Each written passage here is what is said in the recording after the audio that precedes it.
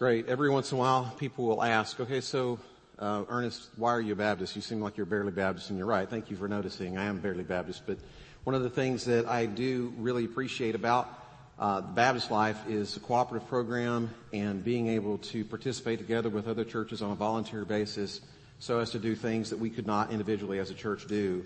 And this is one of those things, helping with church planting and missions. We do that locally in this county. We do it in the state. We do it nationally. We do it internationally. And so if you are at all inclined to give to Mary Hill Davis, I want to encourage you to do that. Try to do it today, next week, certainly by the end of the month. How many of y'all have heard of G.K. Chesterton? Okay, one of the most quotable Christians probably in history. He was asked one time, if you were on a desert island, you were there all by yourself, and you only had one book, what would that book be? And he said, Thomas's Guide to Practical Shipbuilding. Isn't that interesting? See, when you're stuck and you want to be unstuck, you want to know, how do I get unstuck?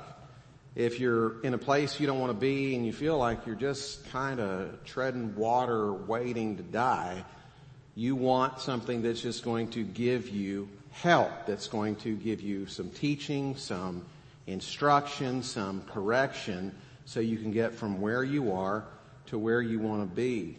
Especially if you're not just by yourself, but maybe you're with some friends or you're some family. You're concerned not just about your own salvation, but you're interested in the healing of the entirety of your family. You want more than just a book that's going to entertain you. You want more than just some inspirational quotes. You want help. You want Thomas's Guide to Practical Shipbuilding.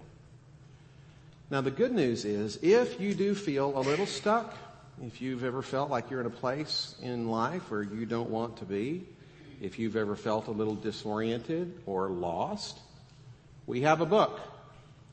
And as far back as the people of God, Israel in the Old Testament, and the church in the New Testament, we've been known as the people of the book. And our conviction as people of the book is that this book is from above and that it is profitable for you and for me. And it's not that we aren't sometimes entertained by the stories, and it's not that we find it all disinteresting, and it's not that there aren't inspirational quotes in it, but I want to tell you what I told the first service, and that is, sometimes when I read the Bible, it's worky.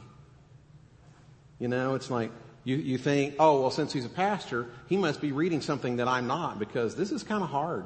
You know, you might read it some days and go, I'm not getting too much out of this. Well, you know, probably as an entertainment feature to your life, you don't typically read Thomas's Guide to Practical Shipbuilding. But that doesn't mean you don't need guidance or correction or training. We go to the Bible sometimes not because we're feeling like it, but because we recognize where we are. We're in a place where we don't need to be. Not just literally in the world, but maybe in terms of our heart or in terms of our thinking. We need to move from point A to point B, because it is our nature to be isolated. It's our nature to be in a place where we're just sort of dwindling away. It is in our nature to be lost. And I'm not saying that Christians are fundamentally not saved, but we have been saved, we are being saved, and we will be saved. There's a progression to your life, and if you are not receiving training, teaching, instruction, correction, rebuke, it's like you're choosing to remain on the island. And that's a poor choice, especially when you recognize that God has given you the book. Here's what the Apostle Paul says about the book and its practical usefulness to you and to me. Let's go ahead and stand out of respect for God, who's speaking to us through his word. This is a rather familiar text. 2 Timothy chapter 3, verses 16 through 17. All scripture is inspired by God. God breathed. And is profitable. There's a benefit. There's a use here. Not just learning some stuff. You're actually taking in some stuff that is transformative. It's making a difference. It's profitable.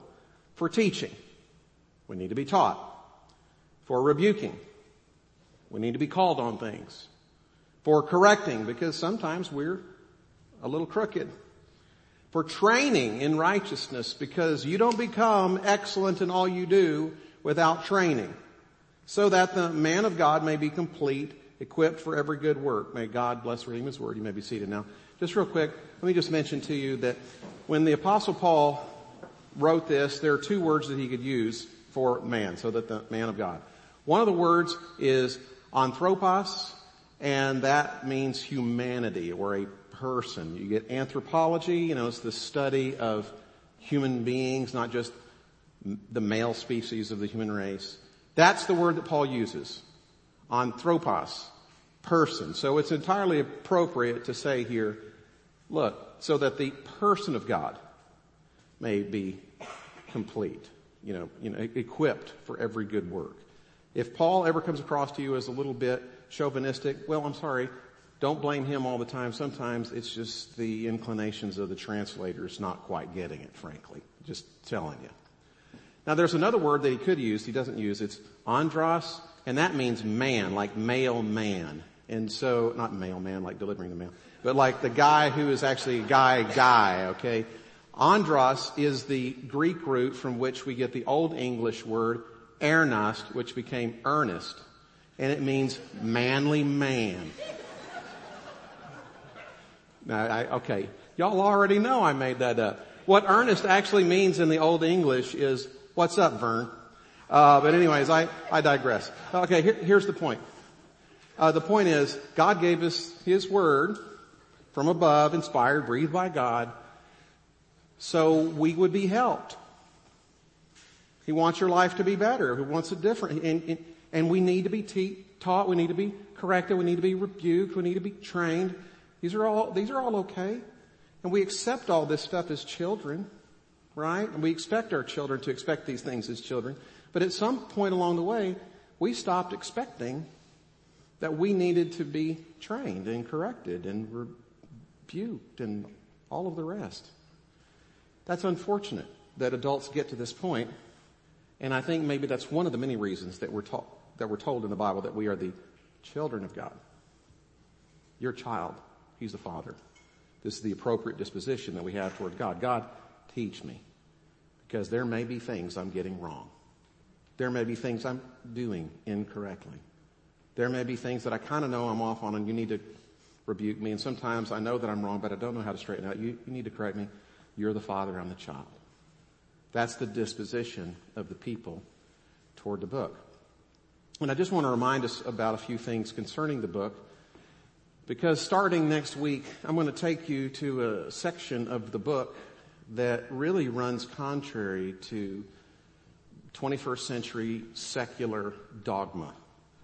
I want to take you to a chapter in the book that talks about sex and sexual expression and gender and boundaries and distinctions and the lack thereof. It's Deuteronomy chapter 22.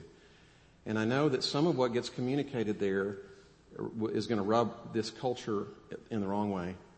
And some of it may rub some of you the wrong way in terms of some of the things that you feel. And, I'm sorry, and that's the way it is. But I know that before we get to this chapter that I think is really important, I want us to get our heads on straight with regards to the book. Because frequently when people, and this includes people inside the church, when people come to the book and they read something that just doesn't resonate with them or they don't agree with, immediately our response when we read some of these things is to go, that book is so out of touch. That's just ancient garbage. This is why I can't accept the Bible. It's just so backwards. And we will come to the Bible and we will read things, and I understand this, and I'm not getting on to anybody, but I'm just saying our tendency, especially if we think we're progressive and, and mature and evolved and woke and everything, is to come across some of these texts and just immediately we become very, very negative and say, this is exactly why I don't like the Bible. It's so archaic. It's so backwards. And so before we get to Deuteronomy chapter 22, I just wanted to give you a few things to think about with regards to the book and the attitude toward the book. Some things to keep in mind. Let's put the slide up there.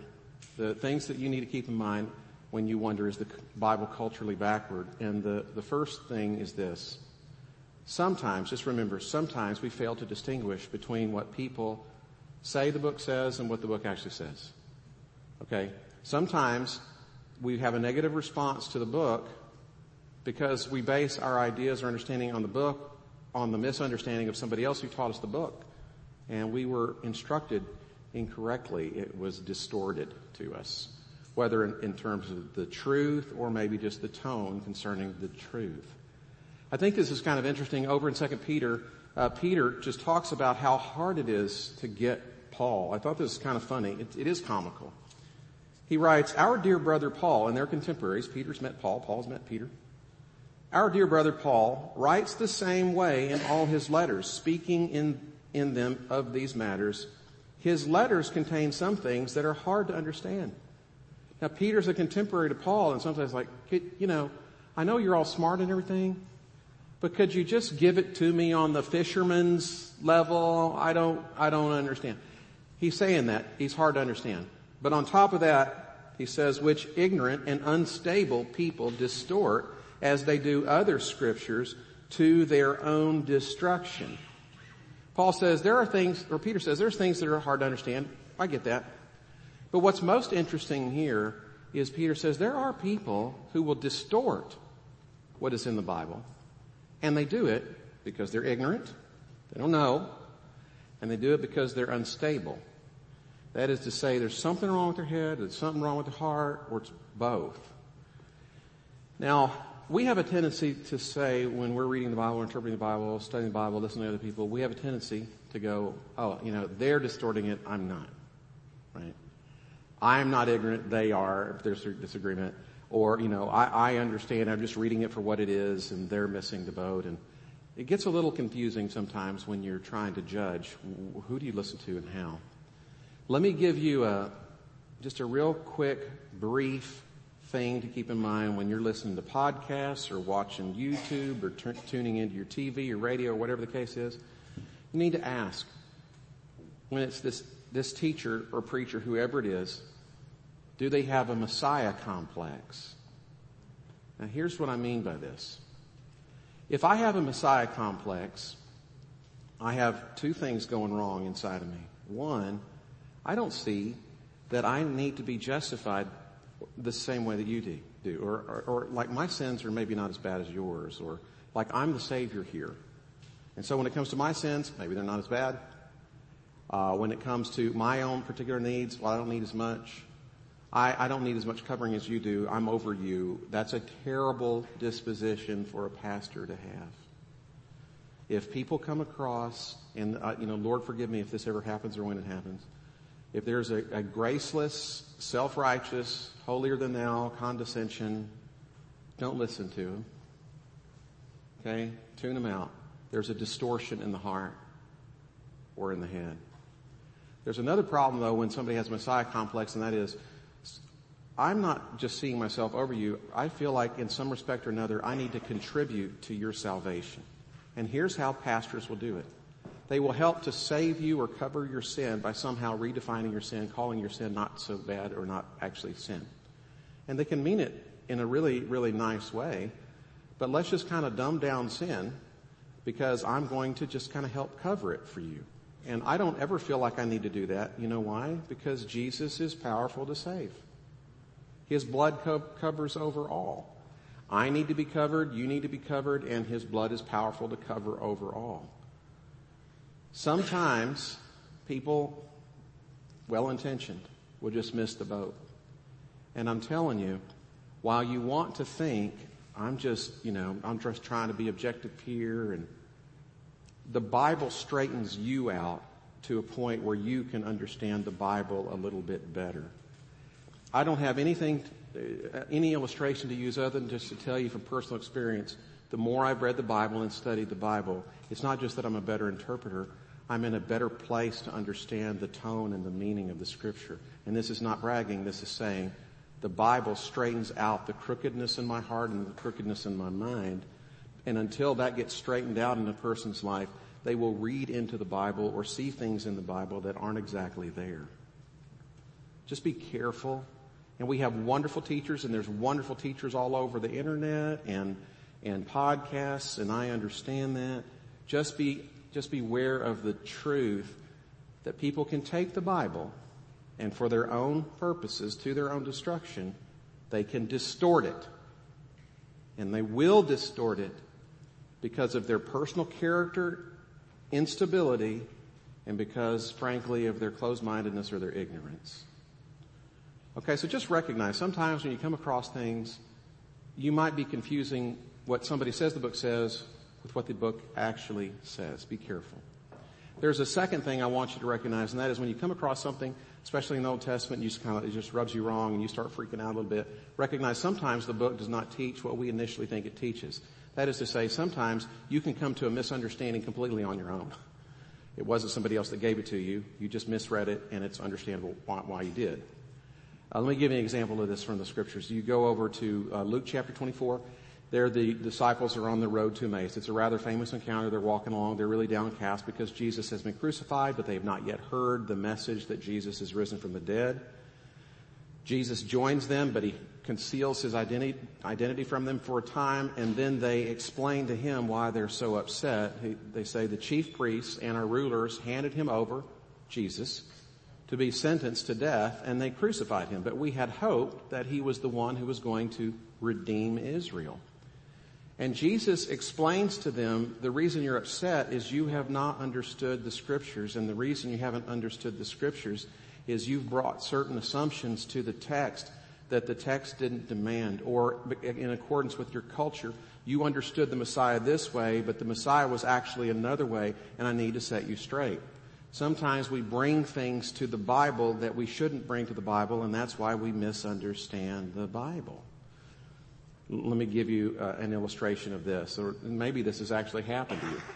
Maybe you became a Christian, or you just started going to church, and you thought, well, I'm supposed to be religious and everything, so here's what I'm going to do. I'm going to start reading the Bible, in which that makes sense. I'm a Christian. I'm going to start reading the Bible. So you picked up a Bible, and you started reading it from the beginning. And it was a little weird. And you weren't even through Genesis yet, and you came across all of these supposed heroes of the faith, and they're married to many wives. And there's this whole bride price thing, and they're buying women, and it's just such a patriarchal, condescending, women are nobodies kind of a culture. And you thought, what in the world is going on here? How can I accept the Bible? It's so backwards. And then you came across these other things like primogeniture, the whole practice of the oldest brother gets everything. Daddy dies, he owns the clan, runs the family, gets all the inheritance. The younger brothers hardly get anything. And then the sisters get nothing. And as soon as you made it through the end of Genesis, you thought, I don't know that I even want to keep going to Exodus because this is archaic, this is backwards, this is weird. I'm supposed to believe this is from God? We got to slow down for a second. When you read the Bible, you have to see sometimes there are occasions when the Bible is just describing what's happening. It's not prescribing anything. There are descriptive passages and prescriptive passages. Let me give you an example. You know the story of David and Bathsheba. The Bible says David slept with Bathsheba. Is the Bible prescribing adultery? Well, of course not. It's just laying out there, this is what happened. You have to ask, is God promoting polygamy? Is he promoting this universal cultural experience of having multiple wives or selling women and buying women? Is that what's going on? Is God actually promoting primogeniture where the oldest son gets everything and the younger kids get hardly anything and the women get nothing? Is the Bible promoting that? And I would say absolutely not. And the reason I would say this is you've got to read it a little bit more carefully. It's never prescribed polygamy. And when you read the stories where, Abraham has multiple wives and then, Jacob has the multiple wives and all these things, it's almost always entirely negative. The results are negative spiritually, socially, psychologically, economically, for the nation and the future of the nations. The results are bad. And it's presented that way. Then when you think about primogeniture, the older son gets everything. You look at when God shows up in Genesis in very specific personal ways. Look at what God does. You got Cain and Abel. You might remember the story. Cain's older, Abel's younger. Who's the one that's favored? Abel, the secondborn, not the first. That's the one God uses. That's the one he chooses. Ishmael and Isaac. Ishmael's the older, Isaac's the younger. Who's the one through whom the nation comes? It's Isaac. God chooses the secondborn. You go to Jacob and Esau. Isaac favors Esau, who's older, but who is it that God takes and makes a nation out of and renames him Israel? It's the secondborn. It's Isaac. At every turn, God is subverting the cultural expectations and norms of the time. If anything, if you're reading the book of Genesis carefully, you see that God is presenting in the book a negative view on primogeniture and a negative view toward polygamy. These things are not being promoted. They're being subverted by God in His Word against all of the cultures of that time. Now, if I didn't know that when I was younger, which I didn't, and I read through the Bible and I read some of these things and I was like, oh, this is so disgusting. And then I take my Bible and throw it across the room and it lands in the trash can and I'm like, I'm turning my back on that forever. You know what would happen? I could have turned my back on Jesus, never came to faith in Him or turned my back on faith in Him, all because I wasn't reading it correctly.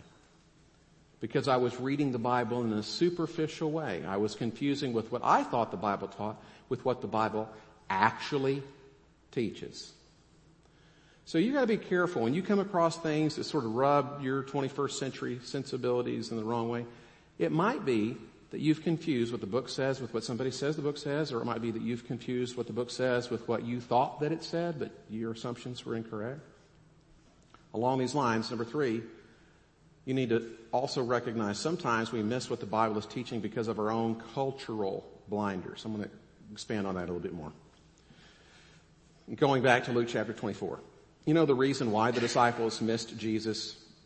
It's because they thought that the Messiah was all about the redemption of Israel. It says that much in verses 20 and 21. That was their problem. They thought the Messiah was mainly a geopolitical king. They thought that the blessing was all about Israel, and all along God's intent was to bless the whole world through Israel, and the Messiah was so much more than a geopolitical figure. But in their culture, they had gotten it wrong, and because of their particular blinders and expectations, they missed who Jesus really was. Even though Jesus often taught who He was, they still couldn't see who He was because of their blinders. He could talk to people till they were blue in the face. He would say, hey, I'm going to rise from the dead. Nobody's expecting it. Nobody's expecting it. Even when it happens, they're still surprised. Our cultural expectations will blind us to actually what is happening or what's really going on, the truth of the matter. Sometimes you'll read something in the Bible and you'll just think this is disgusting, and it's not the Bible's fault. You got blinders on. Let me give you an example of this. Slavery. Maybe you've thought this, maybe you've heard other people say this. Well, doesn't the Bible promote slavery? And it's like, no, it doesn't. And then people say, yes, it does. In fact, Ernest, weren't you there last Sunday when Phil Smith, who was playing the role of Paul, which by the way, he's such a much better Paul than you are, Ernest, but that's okay, that's another story. But when he was playing the role of the Apostle Paul and was quoting from Colossians chapter 3, Paul says, slaves, obey your earthly masters in everything. See? The Bible promotes slavery. If you're a slave, what you're expected to obey your master in everything. If you're a slave, he doesn't condemn slavery. He says, here's how you do your slavery. The Bible condones slavery. Now, when Phil Smith said that, as the Apostle Paul last week, when he got to that verse, I wanted to stand up immediately and just like, okay, time out. We're going to stop this because I got to explain to you. Paul didn't mean what you think it is that he said. It's kind of like, the Princess Bride. I don't think he means what you think he means, kind of a thing. It's obvious that Paul does not mean slavery the way that we understand slavery. If you go over to the book of Philemon, there the Apostle Paul is talking to Philemon the master and Onesimus the slave, and it's obvious that their relationship with one another is more along the lines of what we would call indentured servanthood. But it is not slavery the way we understand slavery here in terms of the 17th, 18th, 19th century race-based, take these people captive and they're slaves for life kind of a slavery. That's not how it was in the early Greco-Roman world. It's more along the lines of what you would call indentured servanthood. Now, were there cases in the New Testament times of people actually enslaving people, like you would, win the war and that whole group of people will be slaves? Yes. But there's slavery 1 And there's slavery 2. Slavery 1, bad. Slavery 2, okay. Slavery 2, indentured servant, perfectly fine. Let me explain what I mean. When we're talking about indentured servanthood, which is what Paul is talking about, which is very common, there are 5 things that distinguish it from what we typically consider to be slavery. Okay, first of all, when you were a slave in that context as an indentured servant, you were not distinguished from everybody else in terms of your race, in terms of what you were wearing, in terms of your speech or your ethnicity. You go to a marketplace, you'd see somebody, you could tell if they were a slave just by looking at them. You could tell. They were like everybody else. Second of all, when you were a slave in Paul's day, you could be very well educated, you could be more educated than your master, and you could hold, positions of authority, like you could be a manager of a business and still be a slave and be very well educated. Number 3, when you were a slave, you were paid the same as everybody else.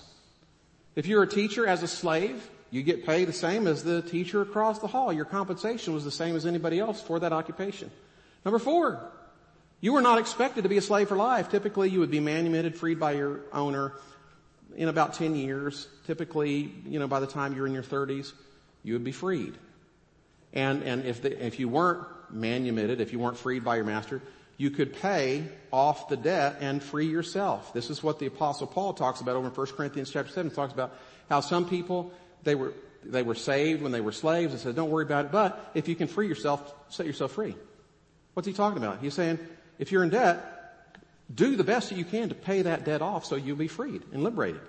Totally unlike slavery in America or in Europe or in Africa in the 16th, 17th, 18th, 19th century. Okay, we're talking about something incredibly, totally different here. The 5th difference here is when you were a slave, you chose to be. When you were an indentured servant, you had a debt. You were thinking, how can I avoid debt or how can I get out of the debt?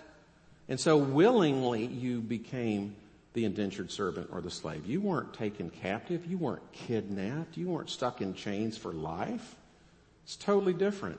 See, back in the day, before everybody was, progressive and liberated and woke, or where we now know that all we have to do is get the Federal Reserve to print more and more money while we don't have to work. Back in the day, before people were smart like we are, they thought if I had the debt, I gotta pay it off. Crazy! How it used to be. Let me give you an example. Let me flesh this out just to say, the slavery in the New Testament, that doesn't even seem like slavery at all. It actually seems like a pretty good economic situation. Suppose my son, who is working on his master's in hospital administration, he's getting married in like a couple of months or a month and a half, and then he graduates, and then he's looking for a job, and he wants to move up here and live right next door to mom and dad, like every good son wants to do. And so he graduates, wants to come back to town, and thinks, this makes sense. Maybe I should work at St. David's as an assistant or something like this. Maybe the chief financial officer. So he goes to Hugh, says, Hugh, can I have a job? Hugh says, yes. So Nathan starts looking around, and he finds a 3-bedroom, 1,200 square foot house for like $850,000. Yeah, I know. Cheap, right?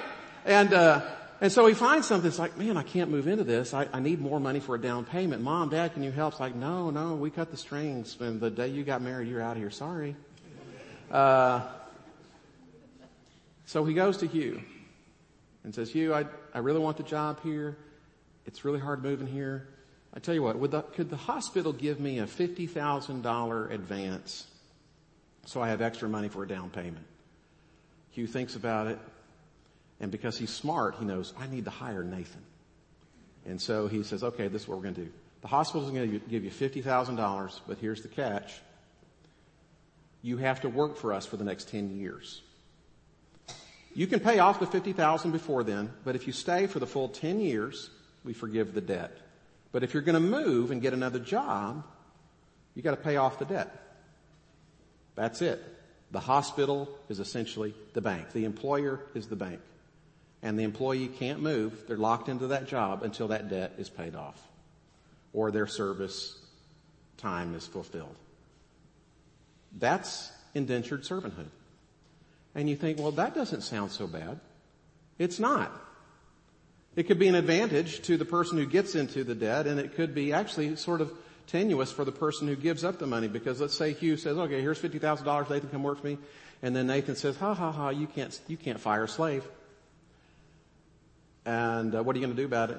I've got $50,000 from you. Like, it might actually kind of be a weird relationship between the master and the servant here.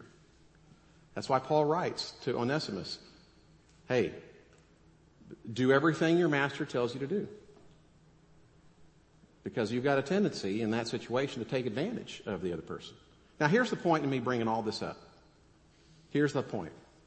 When somebody says, oh, see, look, over here in Colossians chapter 3, Paul says, slaves, obey your masters in everything. The Bible condones slavery.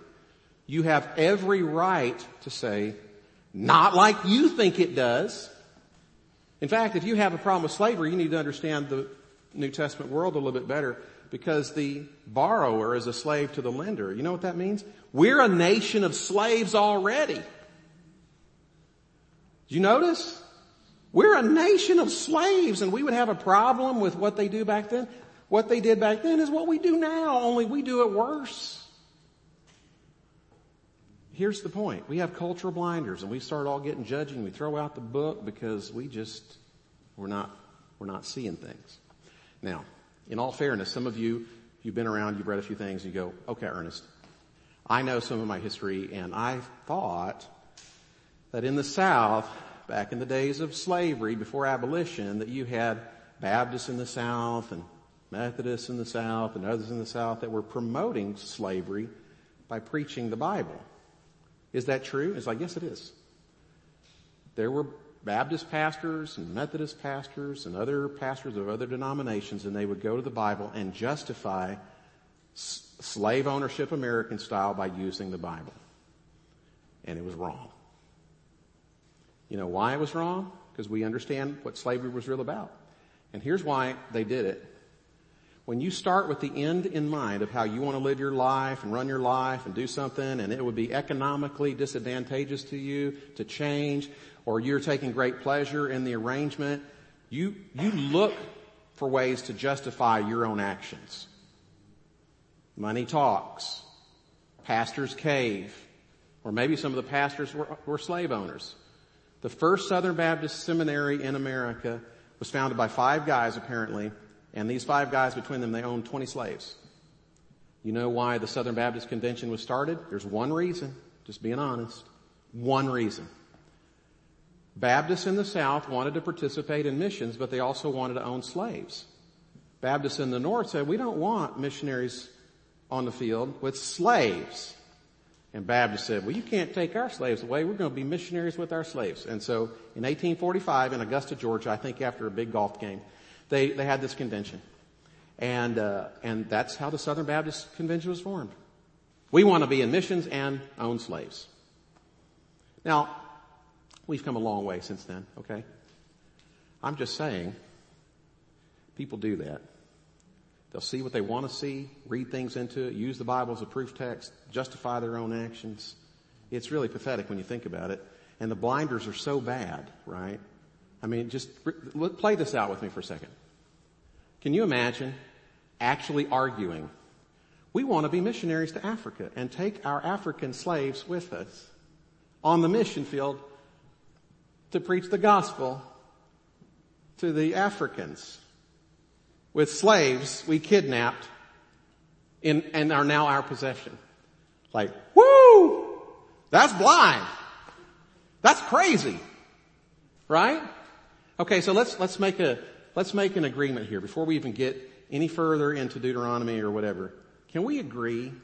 Let's not read the Bible with the same problem as 1845 plantation owners. Does that sound fair? Does that sound reasonable? Let's try not to read the Bible like slave owners. All in favor? Okay, those of you who can't see, every hand went up except 2 or 3 over here. I don't know. I think everybody's hand went up. Okay, now, Ernest, why'd you do all that stuff? Look, people still do the same thing today. They do. Let me give you an example. I'm in this living arrangement, and I'm okay with it. And I know the Bible says God is love. It's true. The Bible teaches God is love. And sex is an expression of love. And God wants me to be happy because God is love. Therefore, I'm going to do what I want to do with whoever I want to do it whenever I want to do it. Let's forget about Genesis and the creation of Adam and Eve. So forget about all the teachings in the Bible about marriage, and forget Christ's teaching and what the Bible says is right and wrong. Let's just go to this one place and forget all this stuff. Same way, the slave owners forgot all about how Pharaoh, the evil Pharaoh, had enslaved all of the Jewish people of God. Let's just forget that section, and I'm going to hang out over here on this one verse that Paul says, and I'm going to take it out of context and say, slaves, obey your masters in everything. Same problem. If you start with the end that you want to justify, you are going to misread the scripture. Now I bring this up to say, sometimes as Christians we get a little judgy toward, it's not just that you have come to the wrong conclusion, it's the way you're using the Bible. Well, guess what? We've done and do the same things. So as we preach the truth, let's not get condescending about it. Because as Baptists, we have a history of this. Just being honest. Truth and grace. We're going to preach truth, but we want to be gracious and say, hey, we're not above any of these things. Does that make sense? There's a fourth thing, I guess, actually, you need to keep in mind. When you run across something in the Old Testament that rubs you a little wrong, just makes you kind of retract, you need to recognize, number 4, sometimes the Bible offends us because we are blind to our own sense of cultural or historical superiority. Now, let me be real careful on this one. Sometimes we read something and go, oh, that just absolutely couldn't be true. Why? Well, because in my culture, in my world, that's just craziness. That's what you actually mean. What you don't know is that you're somehow setting up your own particular culture or group or time as superior to that of other people. Let me explain what I mean. If I were to read certain passages of the Bible about forgiveness, like Jesus says, he's asked, how many times do I forgive? 7 times? And Jesus says, 70 times 7. Woo, we like that. When Jesus says, turn the other cheek. Woo, we like that. When Jesus teaches, if somebody wants your tunic, let them have your cloak as well. That sounds fantastic. Forgive and forgive. Love your enemies. In our radically individualistic culture of, that is basically shame-free, that just resonates. We love that. You take those same passages and you read them in an Arab culture or certain Asian cultures that are not shameless but honor-oriented, and they're going to go, that's just crazy. You can't turn the other cheek. You can't let them get away with it. You can't just forgive and move on with things. The whole world would fall apart that way. And then you take the Bible and what it says about, sex and sexual boundaries and all the rest, and in an Arab country or maybe a certain Asian environments or maybe in Africa, they go, yeah, that makes total sense. Love it. Maybe it's not strict enough. And then you take those passages that these other cultures say, yeah, that's great. And then you bring it over here and then the response is, oh, that's just so restrictive. That's so backwards. Okay, now wait a second. Who are you and who am I to judge the Bible on the basis of where I am in the world at this moment and where I am in world history at this moment? Do you know what you're saying?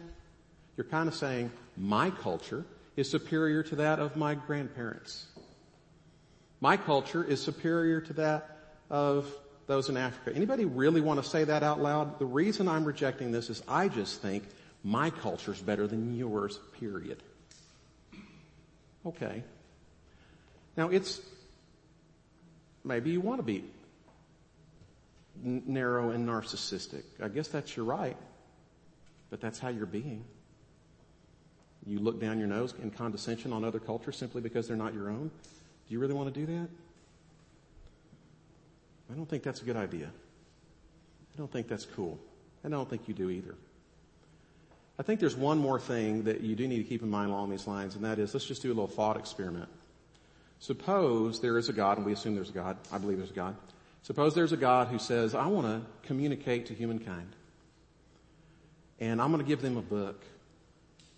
If God did truly give us this book from above and it didn't come from below out of any particular culture, wouldn't you expect that that book from above, all cultures, would in different respects challenge every culture, maybe in different ways? But you would expect if the book was truly from above that there wouldn't be any culture on the face of the earth that perfectly resonated with the book. You would actually expect this book from above to challenge in different ways, different places around the world and different times around the world. Wouldn't you expect that if it was from above and didn't actually rise from the earth? The next time you feel challenged by the Bible, rather than take your Bible and throw it across the room in the trash can, forget about it, next time the Bible challenges you, maybe you ought to take that as an indication that this book just may be from above. Maybe that's the best explanation of all this, that this book is actually from God. Now here's where it just really comes down to it. Here's the problem. Ernest, if you put up the next slide. You got it? Is there another one? There you go. That's not really what I had in mind, but that's okay. The question that you might have is, well, if all this is true and there is this book from above and God does get to teach and correct and rebuke and all the rest, well, that might mean that I have to change my plans. Yes. You ought to be okay with that because remember, you're stuck on an island. Some of us, we recognize I'm not really where I need to be and I need to be somewhere else.